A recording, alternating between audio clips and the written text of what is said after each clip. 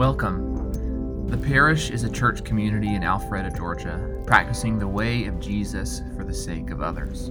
Talks like these are just one part of how we gather to be deeply reshaped by Jesus. So we invite you to join us any Sunday morning for a full church gathering. You can find more information or contact us by visiting our website at parishanglican.org. Get settled back in. This morning, we have a treat that I'm really excited about. Our family pastor, Sarah Fetz, is going to be speaking. And Sarah has worked really diligently and hard to share her heart, to prepare her heart. She's going to be sharing about some of the things happening in our family ministry as we move into the next year, and just teaching us from the book of Colossians. And so really grateful for the chance to hear from Sarah this morning. To begin that time, we're going to read from Scripture, and we will sit with this passage from Colossians, and Thomas is going to lead us in it. All right. Colossians 2, 1 through 10. I want you to know how hard I am contending for you and for those in Laodicea, and for all who have not met me personally. My goal is that they may be encouraged in heart and united in love, so that they may have the full riches of complete understanding, in order that they may know the mystery of God, namely Christ, in whom are hidden all the treasures of wisdom and knowledge. I tell you this so that no one may deceive you by fine-sounding arguments. For though I am absent from you in body, I am present with you in spirit, and delight to see how disciplined you are and how firm your faith is in Christ. So then, just as you received Christ Jesus as Lord, continue to live your lives in him, rooted and built up in him, strengthened in the faith as you were taught, and overflowing with thankfulness. See to it that no one takes you captive through hollow and deceptive philosophy, which depends on human tradition and the elemental spiritual forces of this world rather than on Christ. For in Christ all the fullness of the deity lives in bodily form, and in Christ you have been brought to fullness. Thank you, Thomas. Thanks be to God. Yeah, thank you, Thomas. Well, good morning.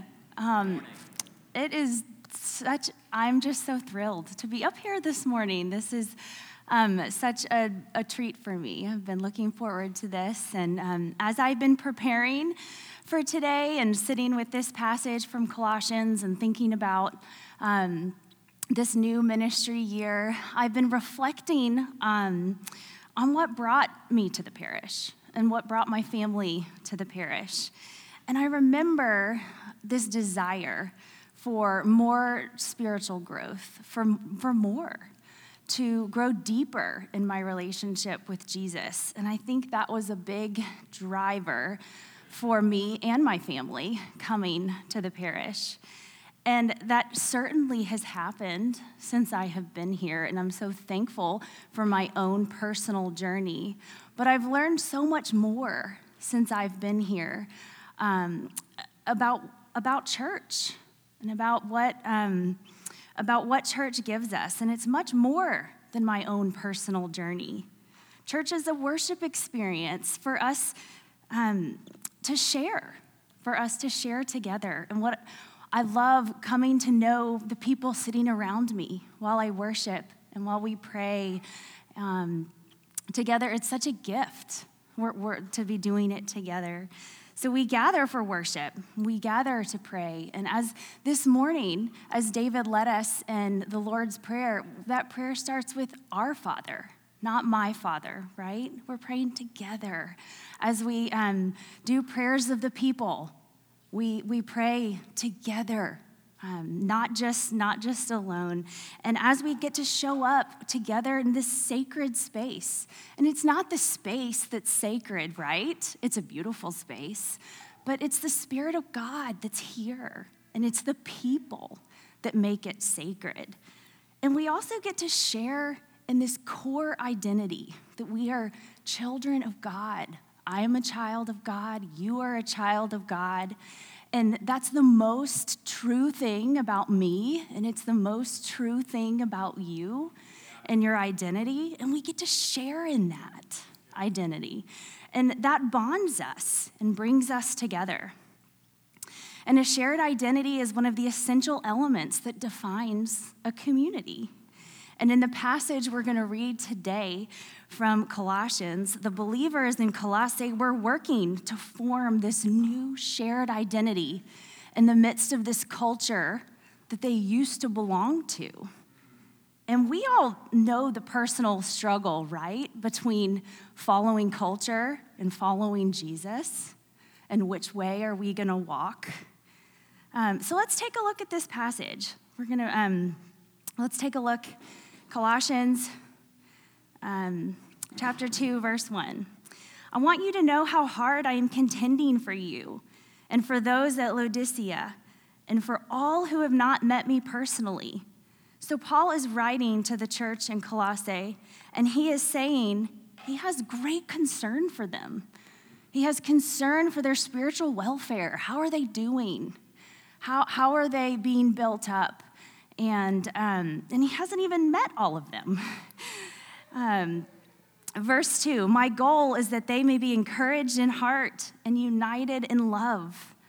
Wow, what a goal, right? What a goal for a community that encourages one another, lifts one another up, encourages each other in heart, reminds each other of our belonging, our shared identity, and a community that's united in love.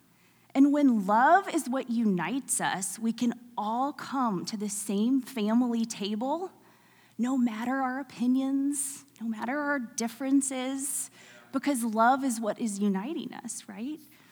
And then he goes on, so that they may have the full riches of complete understanding, in order that they may know the mystery of God, namely Christ, in whom are hidden all the treasures of wisdom and knowledge.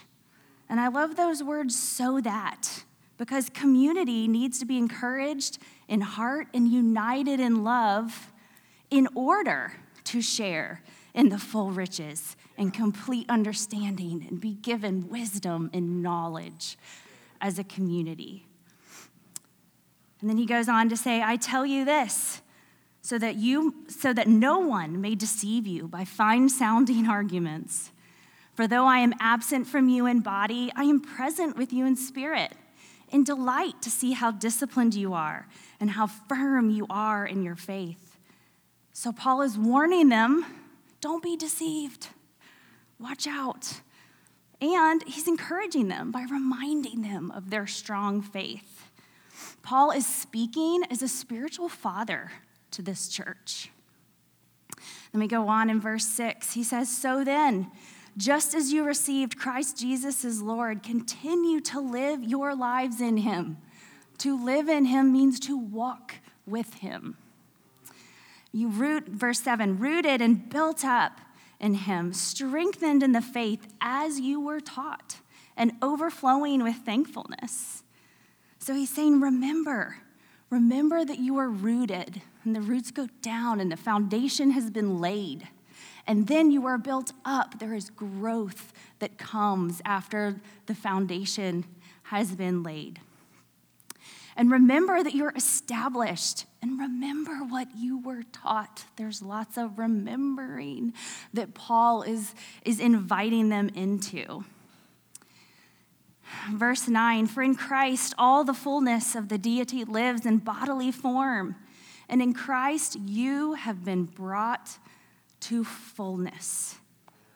He's reminding them of what they have in Christ, in common and in Christ. Fullness, which, it's easy, as Jordan talked about last week, to imagine that Christ has the fullness of God in him.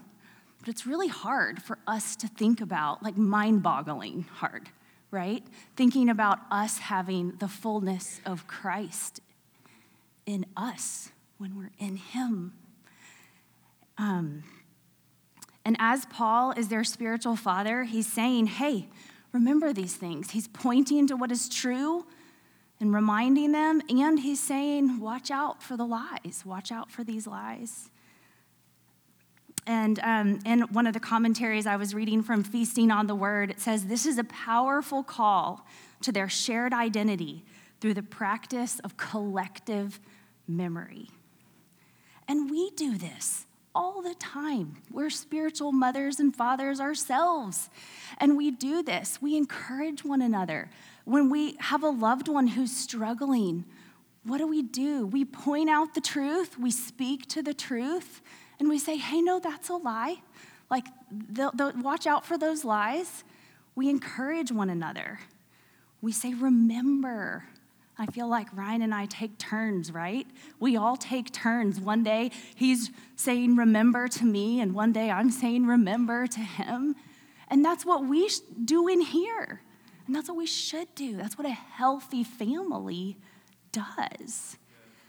And we need each other. And as I think about what we just read, I just want to give some imagination around how do we embrace our children into this shared identity that we have here? And how do we embrace our children of all ages into our community and into our family? And Paul goes at great lengths to help this church remember who they are in the new family of Jesus. And in the same way, I've been thinking, how can I remind the children in our church of who they are in God's family? And one way that we're going to do that as we enter this new ministry year is that we have a new curriculum that we will begin.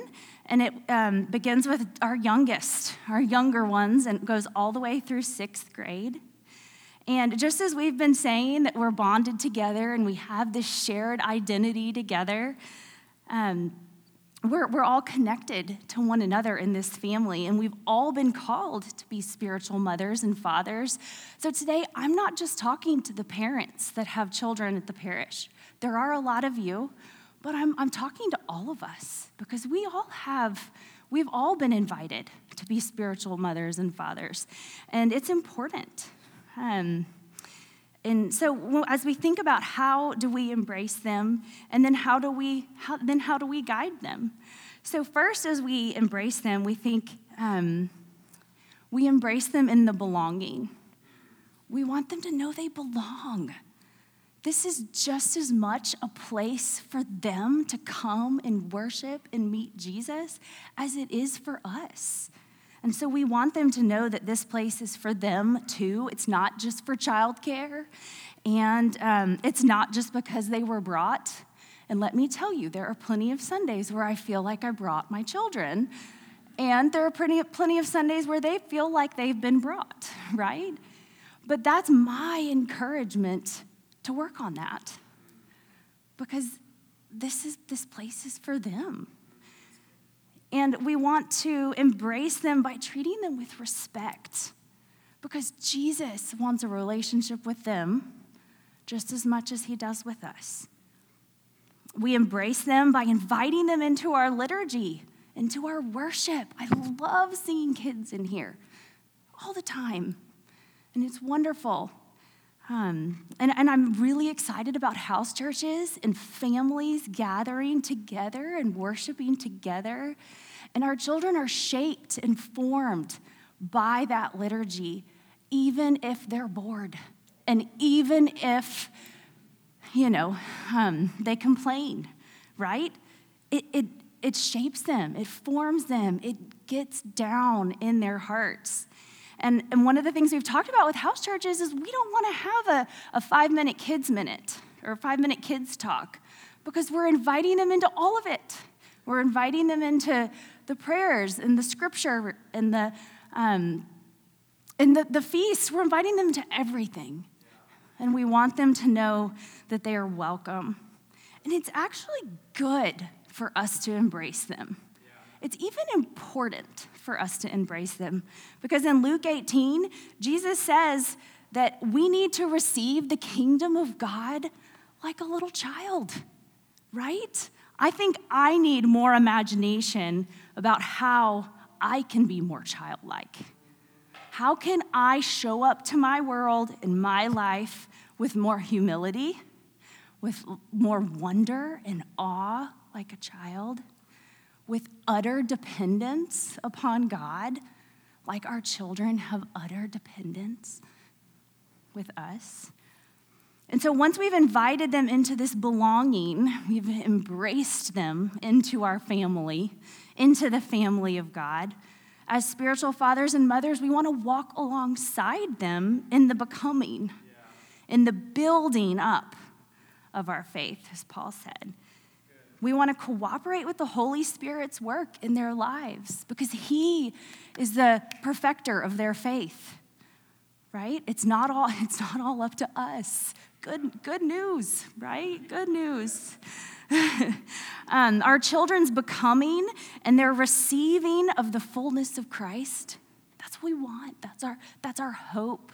They will receive the fullness of Christ. And that's the vital part of our community. And because it's so important, that's why we put a lot of thought into what curriculum we chose. Our curriculum is called God's Big Story, and it is an Anglican curriculum.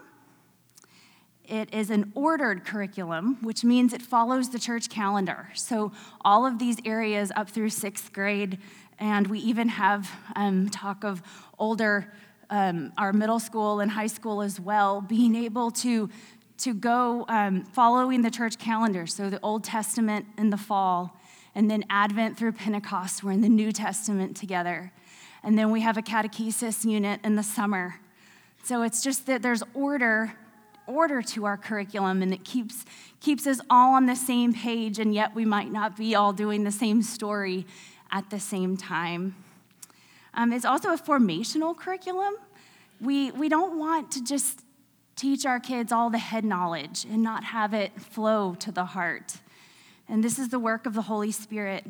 And another thing I love is that this is a training curriculum. This curriculum is amazing. It gives our teachers, it has a devotional aspect to it for the teachers. So the teachers can dig into the scripture themselves and sit with the Holy Spirit about what is about the curriculum and the lesson. And the other thing it is it's set in the context of worship. So this curriculum is set in the context of worship through liturgy. It has its own liturgy, our song for singing, scripture memory, right? We want to lay that foundation and tuck the word in their heart. Through story presentation, one of my favorite things about this curriculum is that for the younger children, it takes the stories and it takes the scripture passage and it puts it in a narrative form. And it's not just looking at a picture book. It's actually, they have these like wooden figures where you're like acting out the story in a narrative way. And it's very engaging and very age appropriate. There's a lot of wondering questions because we don't have to teach them to have all the right answers, right? Yeah. We want to teach them to wonder. We want to teach them to sit with their questions and their wonderings and to talk to an adult about it. It has an element of a catechesis element, teaching of the doctrine and the faith that I love. It adds, starting in elementary, it starts adding catechism questions that we can go through over time. And so we're just continuing to lay that foundation for our children. There's prayer, many reflective and creative responses. It's important for kids after they've heard a story, after they've read a passage, just sit with it, just like it is for us, to be able to sit with. Just to sit with what we've learned, to sit with what we've read. And that's when the Holy Spirit works. And the Holy Spirit guides us and leads us and reveals things to us as we sit with it. This curriculum is small group oriented, which is really great. The children can get to know the other children and get to know their teachers. One thing that is really cool about this new curriculum is we're going to be opening a new classroom. We're going to have our 5th and 6th graders together in a class starting in August. And we're really excited about that because it feels like the developmentally age-appropriate thing to do, to put our 5th graders and 6th graders together. So 6th grade will be pulled out of 7th and 8th, and 5th grade will be pulled out of the other elementary ages, and they'll be put together. And this, they have their own curriculum that really takes, it's not as much of a narrative expression anymore, as they will just be opening that Bible together and digging into Scripture with their teachers. And they'll go through whole books of the Bible together, and I'm really excited about that. So I just want to challenge us this morning to open our arms wide as we embrace our children and bring them into this belonging, this shared identity that we have. We want to bring them in, and then let's show up as a community, and let's be present in their becoming. Let's be there. But we got to show up in order to be there. And I just want to close with this quote. Church is meant to be like a family table, where children and parents and grandparents all gather to share a meal. Children will need to be patient and bear with grandpa's ramblings and sometimes repetitive stories. And grandpa and grandma and mom and dad will need to find a way to deal with the energy and the messiness of the children at the table. Some churches would rather have a kids' table where the noise and the mess can be contained. But a healthy family lets the generations overlap so wisdom can be passed down and energy can flow up. Glenn Packiam. So let's pray this morning. God, we thank you. We thank you for our shared identity. We are children of God. We thank you for your love for us. We thank you that we have fullness in Christ. I thank you for this community. I thank you for every parent, every adult, every child. And I say thank you for the ways that you are coming to us, the ways that you are in our families. And I thank you for this big family here at the parish and the church around the world, and that we may be encouraged in heart and united in love as we show up and as we love you and as we work with you in your kingdom. Amen.